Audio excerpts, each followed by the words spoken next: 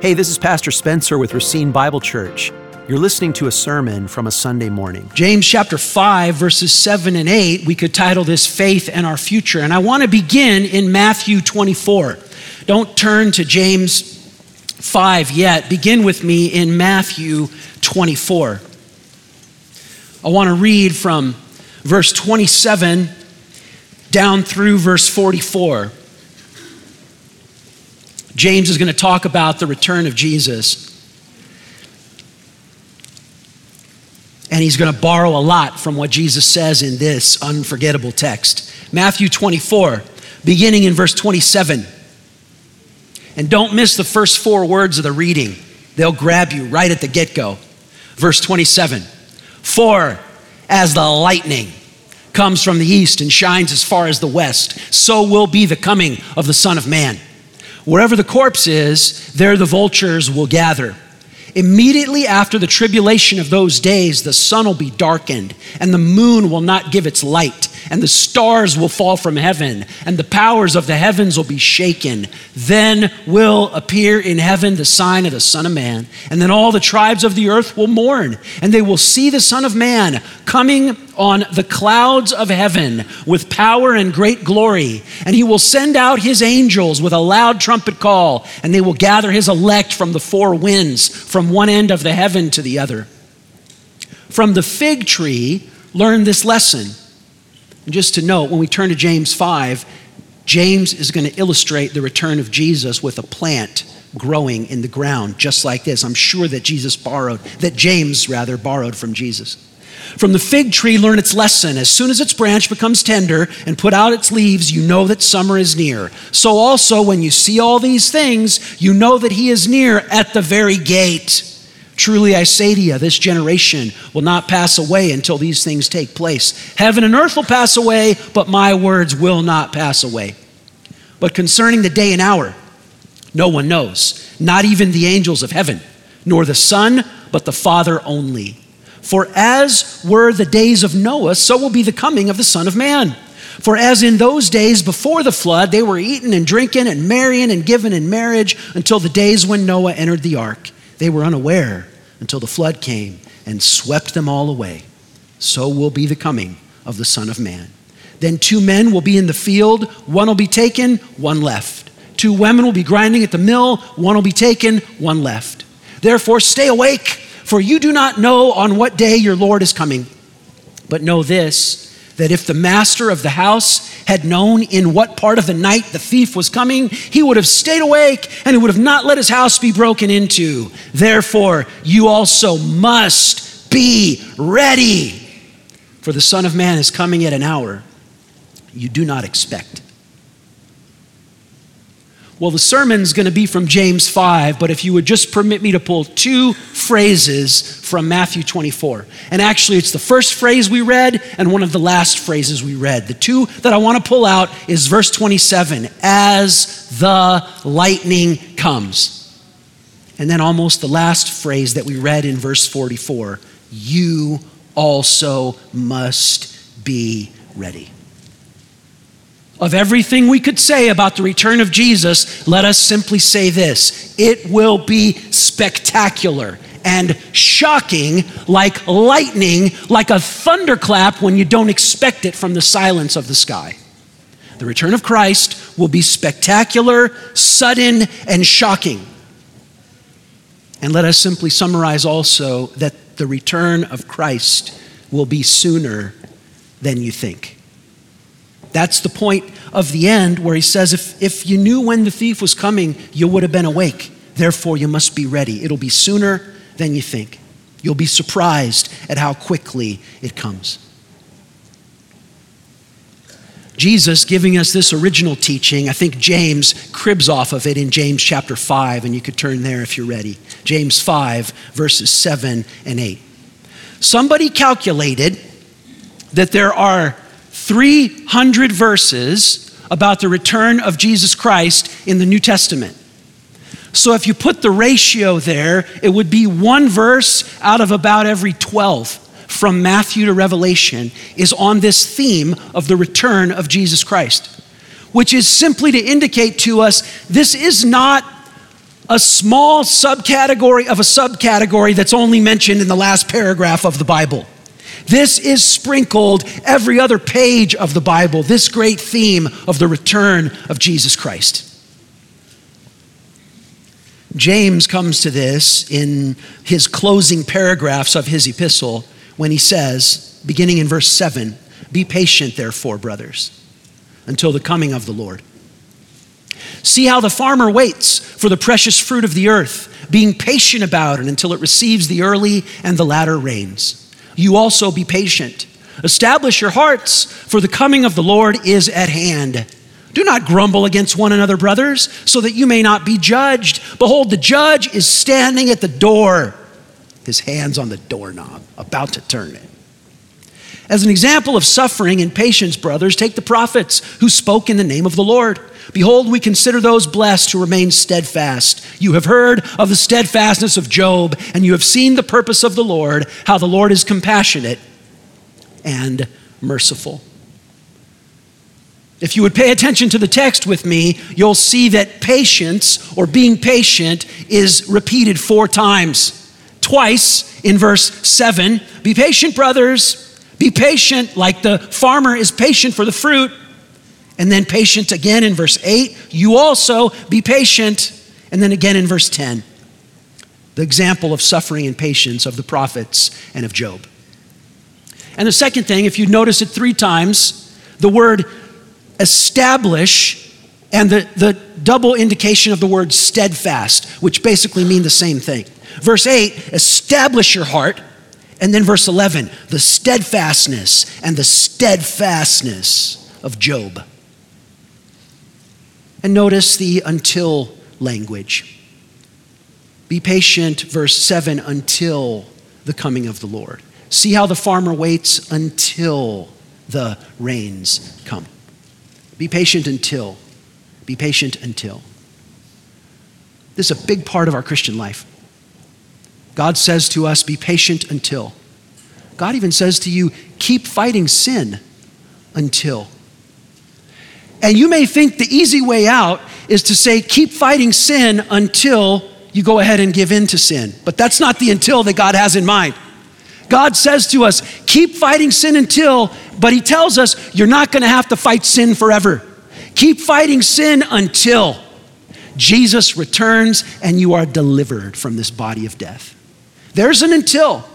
God doesn't say that life down here is easy, but God says that life down here and the hardness of it has an until. The biblical doctrine of eschatology is that God has an until. And the way things are now is not the way that things will always be. This morning, I want to treat verses 7 and 8 of James 5. Next week, Lord willing, I'll be gone. I asked Darren to give a sermon on marriage and family matters next Sunday, because Lord willing, next Sunday I will be, a week from today, our precious son-in-law, who is a son to us, is graduating from the Master's Seminary on May 9th. And so we will get to be there to take part in his graduation. It's just, sometimes life just, the whole wheel revolves around, you know. I graduated from that stage with that same robe in 1996. And now our precious son-in-law is graduating, Lord willing, a week from today. And then when I get back, the week after that, we'll take verses 9 and 10 and 11. But our outline today the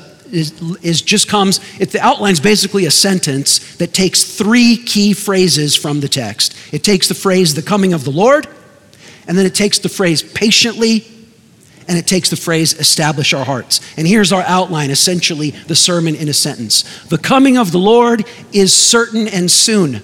The coming of the Lord is certain and soon. Therefore, we patiently wait with faith, and we establish our hearts with hope.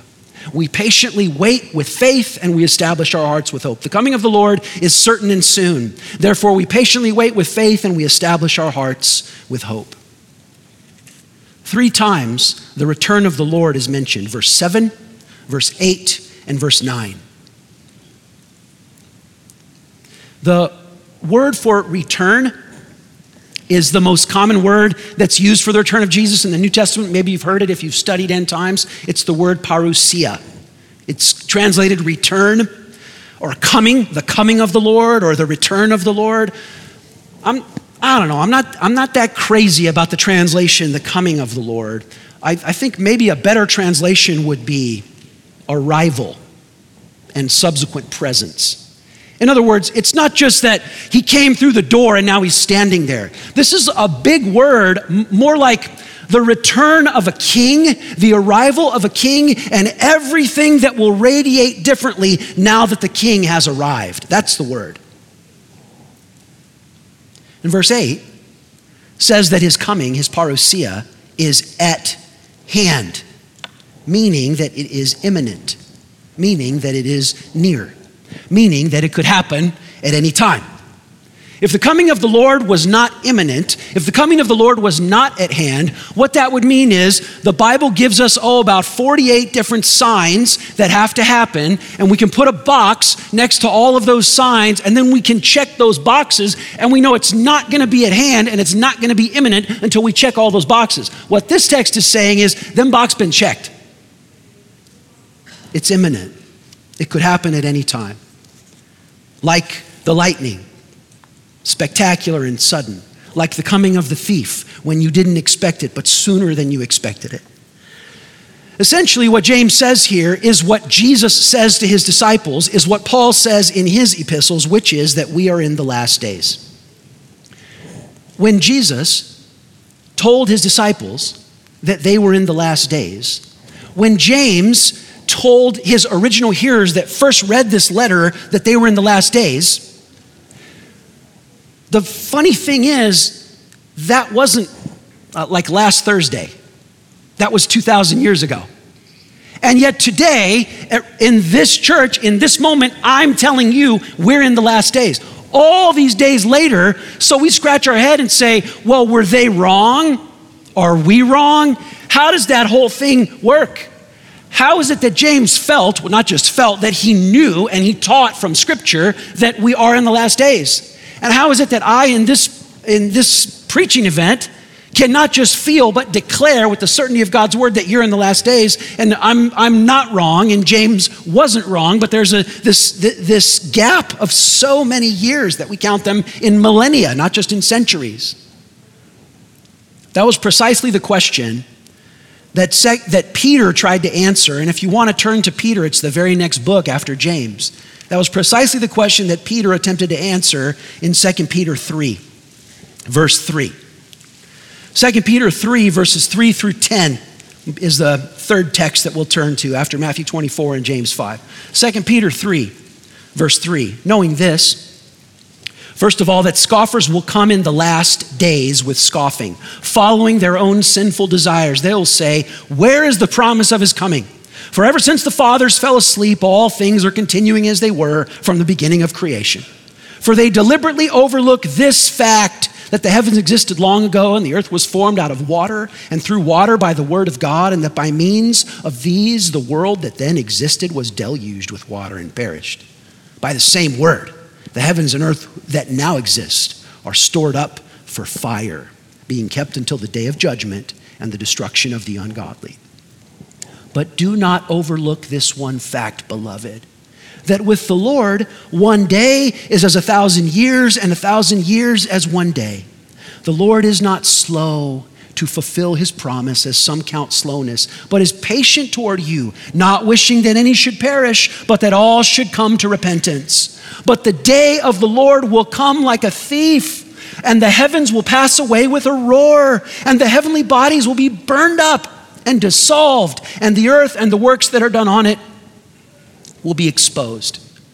Just like James cribbed from Jesus in Matthew 24, so exactly Peter does. I hear the thunder and the lightning in verse 10 with the heavenly bodies being burned up, and Jesus' illustration of the house master who would have stayed awake if he knew the thief was coming. Peter calls the coming of the Lord like a thief in the night in verse 10. Same point exactly. But the issue is that there were some who asked the question, well, where is the promise of his coming? And even scoffed about it. Like, how could Jesus have been right? And then James have been right, and then a preacher today saying the same thing is still right, even though we've gone all these years.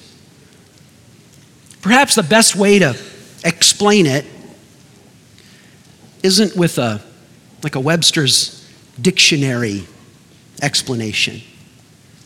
You know, one of the things that's priceless about the great writings of C.S. Lewis is that you almost never find like a Webster's dictionary definition in his writing.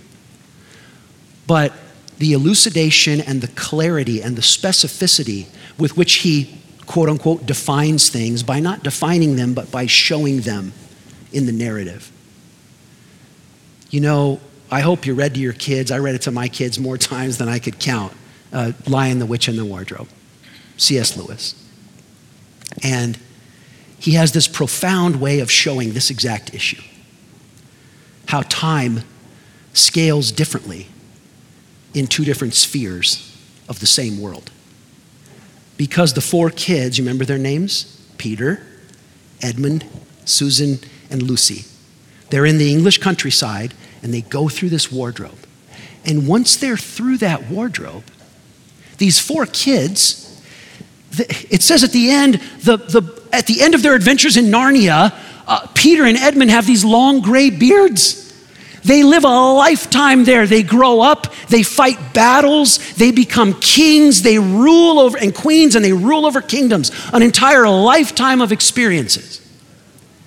And then when they go through the forest and the lamppost and enter back through the wardrobe, it's the same cricket chirping evening in the English countryside that it was when they left, and they're 7 and 8 years old again. Time is scaled differently in different spheres of God's world. Watch. God doesn't have like two worlds, one that we're in and one that he's in. This whole thing is our Father's world. But time is scaled differently in these two different spheres of it, the way we experience it here and the way it actually is. And the biblical doctrine of eschatology is that a day is coming when God will choose not to scale time differently in those two spheres anymore, but they will merge. That's the parousia. That's the eschaton. And so now, time is going differently in these two spheres. And we can imagine how great it will be when God coalesces the spheres, when he, so to speak, puts the wardrobe in the wood chipper and they merge. And so we wonder, why is God waiting so long? And that's what the scoffers were saying in 2 Peter. Why is God waiting so long? And the answer is in verse 9 of 2 Peter 3. God is not slow, but is patient toward you, not wishing that any should perish, but that all should reach repentance. The reason God is waiting, and as pastor in this congregation, I say to you with this much specificity, the reason God is waiting is because he is waiting for us to make and train and baptize more disciples of Jesus, because more have to repent. And we need to reach them. The church needs to embrace its mission. Our mission is not this or that or the other thing. It is to make disciples of Jesus and beg all men and women and boys and girls everywhere to repent and follow Jesus. That's why he's waiting. And so from 2 Peter, let's go back to James 5. James is saying, the coming of the Lord is certain and soon. We patiently wait with faith, and we establish our hearts with hope. And when James tells us to wait patiently, he immediately gives an illustration. Be patient, he says, like the farmer. The coming of the Lord is certain and soon, but we have to wait patiently. If anybody is a decent teacher, they know how to illustrate. The purpose of an illustration in teaching is maybe more than this, but let's just say it's twofold. The purpose of an illustration is to clarify something that's confusing. The purpose of an illustration is to clarify something that's confusing. But the second purpose, if you just let me sum it down to two, of a good illustration, the second purpose is to convince of something that's doubtful or difficult. And I think that's what James is doing here. In other words, James is going to tell us to be patient, question, and be honest. God is watching you right now, so be honest. Is being patient, if I said being patient, what is that? Easy or difficult? It's difficult. It's difficult. And so some well-meaning teacher says, you need to be more patient. And your response is, well, yeah, but it's too hard. It's difficult. And so a well-placed illustration gets through your grumbly, yeah, but I can't do it. Because if with an illustration, I can show you how somebody just like you, maybe even a little worse than you or the same as you or a little better than you, but not that much better than you, how they did it, then you can see how you can. And that's what he's doing here with patience. Man, we need illustrations like this. We've yacked together before about how legendary my home improvement skills are. You laugh. You guys are not very loving congregation. So my project yesterday was a mouse decided he wanted to move into our house, so he chewed through the screen of our basement window to try to get in. Now, I'm not saying he did that yesterday. He did that like 11 months ago, but I've been waiting to replace the screen because I don't know how to replace the screen. A deacon of our church, I understand, could replace a screen in 3 minutes. The pastor of our church can replace a screen with 3 trips to Home Depot and 3 hours. But when I got this screen repair kit, I'm just telling you, when I got this screen repair kit, I don't use my iPhone a lot. I don't really use it for this, but it had that black and white with all the dots on it, and you hold your phone up to it, and then all of a sudden, these cartoon figures were taking out the old screen and putting in the new one. I was like, that's how I could do it. And I just followed this illustration. Let your soul, which forgets the return of Jesus and which is impatient and grumbling about every other thing, let your soul follow this illustration. The illustration of the farmer. He says that the fruit of the earth, verse 7, be patient therefore, brothers, until the coming of the Lord. See how the farmer waits for the precious fruit of the earth, being patient about it until it receives the early and late rains. You also be patient. The fruit of the earth is precious. It's valuable. And the value of the harvest justifies first the hard work and second the hard waiting for the harvest. The harvest is valuable, and the value of the harvest justifies first the hard work and second the hard waiting of patience. He waits for the early and latter rains. In Israel, the early rains were in the planting season, October to November. The latter rains were in the harvest season, April. They say that 3/5 or even 4/5 of the rain in Israel falls between December and April. And so the very beginning, end of November, and the very, very end of that period is the early and latter rains. What does a farmer do? Sometimes an illustration is so simple that we pass it by. And there's almost no illustration more often used in the Bible than the farmer. And what a farmer does is very simple. And sometimes in the simplicity of it, we miss it. One of my favorite modern contemporary novelists is the novelist Wendell Berry. And he's a farmer. And he writes novels in which, this is not a very good commercial, he writes novels in which nothing really happens. But the way he describes this farming community is there's so much wisdom in the way they interact and the way they talk, even though nothing spectacular and dramatic happens. What does a farmer do? If you permit me, he does 2 things. He follows the laws of creation, and then he waits for them to work. That's what a farmer does.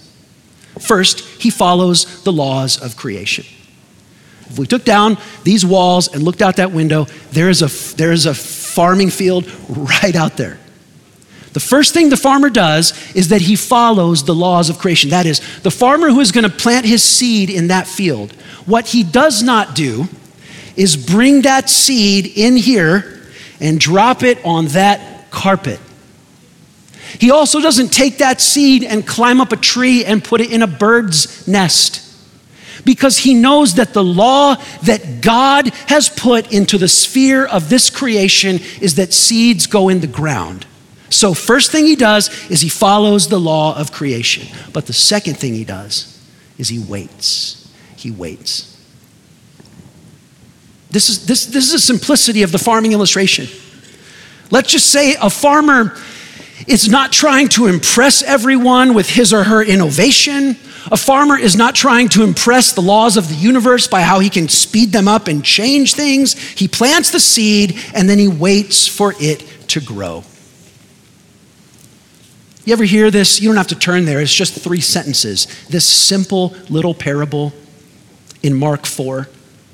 Jesus tells this little parable about a farmer waiting for a seed to grow. Mark 4, verse 26 through 28. And Jesus said, "The kingdom of God is as if a man would scatter seed on the ground. He sleeps and rises night and day, and the seed sprouts and grows, and he himself does not know how. The earth produces by itself. The earth produces by itself. First the blade, then the ear, then the full grain in the ear. And when the grain is ripe, at once he puts in the sickle, and the harvest has come." The farmer follows the laws of creation, and then he waits for them to work. You ever hear a sermon, and it was 18 years ago, but you remember the seat that you were sitting in, and you remember the points that were made because in the lean seasons of your life, the words of that sermon have been like a oxygen to you? That's that text in Mark 4. I had been pastor in this church for 2 or 3 years, and I went to a pastor's conference, and John MacArthur gave a sermon on that text.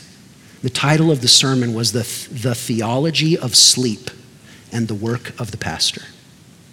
And I have drawn on that sermon so many times because Pastor MacArthur said the role of the pastor is to follow the commands of God and deliver the counsel of God. But he cannot, the pastor that is, cannot make the seed grow. All he can do is go to sleep and wait. You do what you can do. But woe to you if you try to control what you cannot control. You do what you can do, but the results are not up to you. I don't do a ton of biblical counseling. I do a little of it, but in the little biblical counseling that I do, so often the struggle is the person to whom I'm talking is insisting on controlling what God has said will never be under their control. You do what God has called you to do. You do what you are responsible to do, but you have to quit grasping for control of the things that God hasn't placed under your control. That's what the farmer does. He or she follows the laws of creation, and then they wait for what's out of their control. Well, we could say a lot about what it means to wait on the Lord. Permit me to just say one thing before we move to our second point about waiting on the Lord, and that's this. Perhaps you've heard this before. The only thing worse than waiting on the Lord is wishing that you had. I have pastored enough precious people who have quit waiting on the Lord, and they just need help dealing with the devastation that has caused. The only thing worse than waiting on the Lord is wishing that you had. I acknowledge, and the scripture acknowledges, waiting on the Lord is not easy. It is hard to wait on the Lord. It is hard to wait on the Lord. It's just that the consequences of not waiting on the Lord are harder than the consequences of waiting on the Lord. So wait on the Lord. We wait with faith. The coming of the Lord is certain and soon. Therefore, we wait patiently with faith. And here's where our illustration from the farmer is elevated actually out of our experience. Because the farmer, in a way, the farmer waits with faith, but in a way, he waits with sight. Because that farmer, let's say, I don't know, pick a random number, let's say he's 51 years old. How many years has that farmer seen the latter and the early rains? Maybe he can't remember seeing them when he was 1 or 2, but he remembers seeing them when he was 3 or 4, and he remembers that his mom whooped him because he brought that muddy water into the house. And every year he has seen those latter and early rains, and so he's waiting for something that he has seen. Church, how often have you seen the second coming of our Lord and Savior, Jesus Christ? You're waiting by faith. You're not waiting by sight. The parousia is the event that happens at the end. And we haven't seen it yet. We've seen his first coming through the foundation of the apostolic writings, but we have not seen his second coming. And so we have to wait for it, not by sight, but by faith. The coming of the Lord is certain and soon. Therefore, we wait patiently with faith. And then quickly to our second point, we establish our hearts with hope. And this is verse 8. You also be patient. Establish your hearts, for the coming of the Lord is at hand. That word that the ESV translates establish, I like that translation. That's a good translation. You could translate it strengthen. You will actually recognize the Greek word if I say it out loud to you. The Greek word is sterizo. Establish, strengthen, inject fortitude into your hearts. That's what he's saying. Most memorable use of this word sterizo is in Luke 9:51. You heard this verse? It's about Jesus. Oh, when the days drew near for him to be taken up, he set his face to go to Jerusalem. I kind of don't like the ESV translation there. It's kind of flat. He set his face. I prefer the old KJV. He set his face like flint to go to Jerusalem. Steel in his eyes, in his gaze. He said, that's where I'm going, and nothing is stopping me from getting there. He set his face like flint to go. An established heart is a firmly fixed heart. An established heart is a heart that is anchored in the attributes of God. An established heart is a heart that is rooted in the righteousness of the kingdom of God. An established heart is a heart that is all in on all of the promises of God. An established heart is a heart that is fixed on one thing. You remember Psalm 27, verse 4? One thing have I asked of the Lord, that I will seek after, that I may dwell in the house of the Lord all the days of my life, and that I may gaze on this beauty in his temple. The heart that's steadfast is the heart that's fixed on one thing. The great Charles Spurgeon, commenting on that one thing in Psalm 27, verse 4, he said, all great lives have been under the constraint of one mastering principle. Then he says this, I think quite pithily. He says, a man who is everything by turns and nothing for long is a nobody. He flits around the surface of life and leaves no more trace than a bird flying across the sky. But a man, or we could add a woman, but a man or a woman becomes great when he or she is concentrated on one thing. Establish your hearts on the coming of the Lord being at hand. Church, that's it. The return of Jesus Christ. That's what James is getting at. He's saying, establish your hearts. Put some solid iron into your soul. Become stout-hearted. Cultivate an inner fortitude and a character of courage that will not fade away. Question, how is this done? How do we establish our hearts? How do we cultivate this inner fortitude? The answer is right there. The answer is, how do we establish our hearts? This is the answer. You establish your heart by expecting Jesus. That's how you do it. You establish your heart by expecting Jesus soon. You establish your heart by expecting the return of Jesus soon. That's it. The brighter my vision on the return of Christ, the bigger my heart in remaining faithful to Christ. The nearer my expectation of Christ's soon return, the deeper my strengthening of the establishing of my heart in Christ. An unestablished heart is a heart that forgets Jesus. An unestablished heart is a heart that doubts the promise of his coming. And if there was, I don't know, if somebody asked me, what's the main thing that you're afraid would knock your church over? I'm not sure how I would answer that. If you ask James, what's the main fear that you have for the people to whom you're preaching? This is it, because he started in on it right away in chapter 1 when he said, if you doubt, you're like a wave of the sea that's driven and tossed by the wind, and you must not suppose you'll receive anything from the Lord because you're a double-minded person, unstable in all your ways. In the Greek, sukos, two-souled, two-minded, double-minded, like a wave. You're unreliable like a wave. James would have said, the main fear that I have for my people who are listening to me is that they'll be double-minded.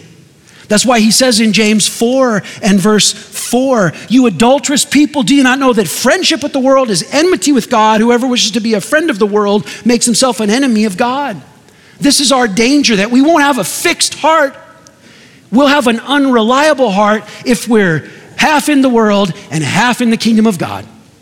If half of our hope is that my administration will get everything that I want done down here, and half of our hope is in the kingdom of God.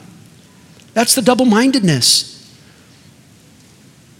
The double-mindedness that evaporates in the imminence of Christ's return.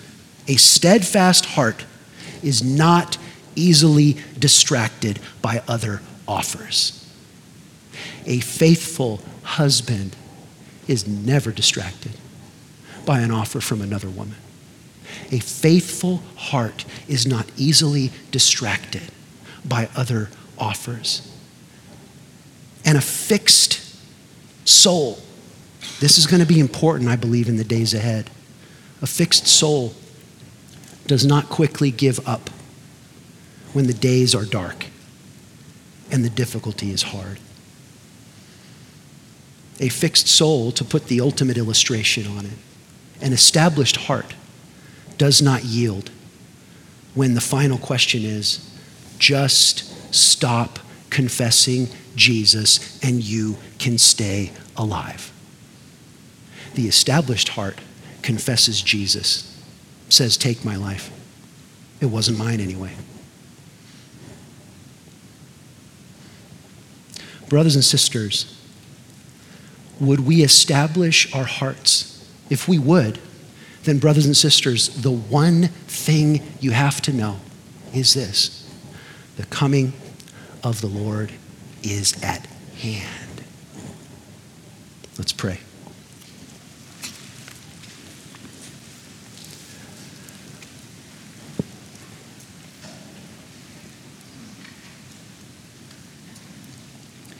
Lord Jesus, by your Spirit, would you establish our hearts? Lord Jesus, we confess, left to ourselves, we'd be double-minded. We'd be fickle like the wave of the sea. But Lord Jesus, here, through prayers that are even helped by the presence of your Spirit, you might answer these prayers so that our hearts would be fixed upon you and upon your soon return. Lord Jesus, strengthen and establish the hearts of your people that you might be glorified in this church as we follow you firm-heartedly and as we make and train disciples, that men and women, boys and girls may come to know you and be ready for your return. Jesus, help us. We pray in your name. Amen. To find out more about our ministry, contact us at racinebible.org. Thank you for listening.